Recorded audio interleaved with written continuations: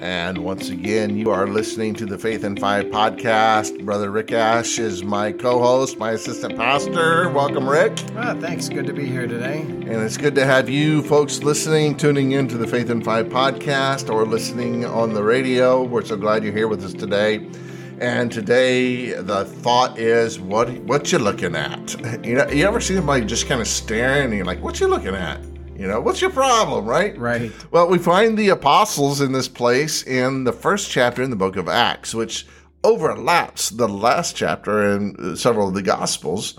And this is where Jesus had taken them up onto the mount, and he had given them the Great Commission. The Great Commission is to go into all the world, preach the gospel to every creature. And then Jesus did something they'd never seen him do before. The resurrected Jesus began to ascend up into the heavens. And now, who can blame you for watching, right? Right. I mean, listen, when my wife, I used to, back before 9/11, when you could just do this, I'd take my wife to the airport. She'd be flying home to see her family or something. And I'd drop her off at the airport. I'd go in and I'd wait for her until they boarded the plane. You could do that back then. Yes. And I'd watch the plane taxi down the runway, and I'd watch it until it went off into the horizon. I watched every moment of it, and I wouldn't leave until they were gone. And so here are the apostles, though. I mean, they didn't have planes back then, and people didn't fly, but, Jesus began to ascend into the heavens miraculously, and who can blame them for watching?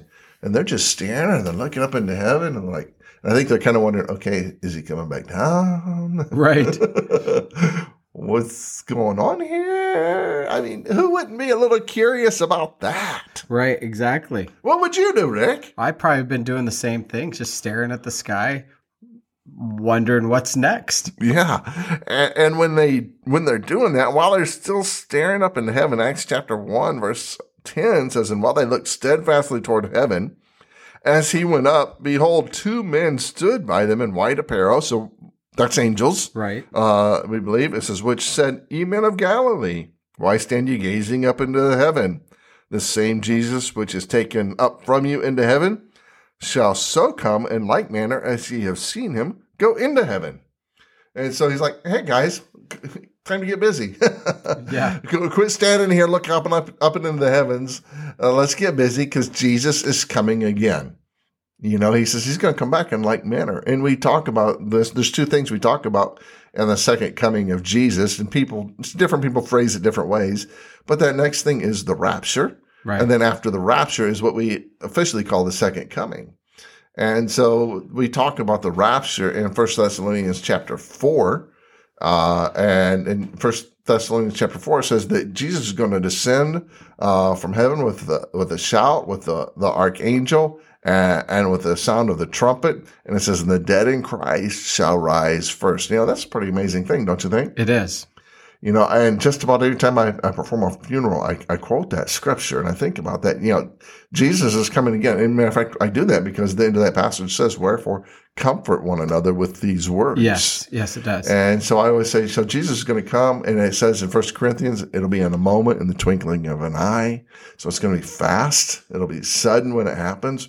I always tell folks, I said, if Jesus happens to come right now, while we're all gathered here, let's all just join hands together. You've seen people that parachute come down in those different formations. I said, let's do it in reverse going up. Right. It always gets a chuckle out of people at a time when they're grieving a little bit. And I like to do that just to provide a little lightheartedness. But the reality is he's going to come and he's going to take us back. We'll be up there for 7 years while the tribulation is taking place here on the earth. It's called the Great Tribulation. And then he says he's going to come back after that.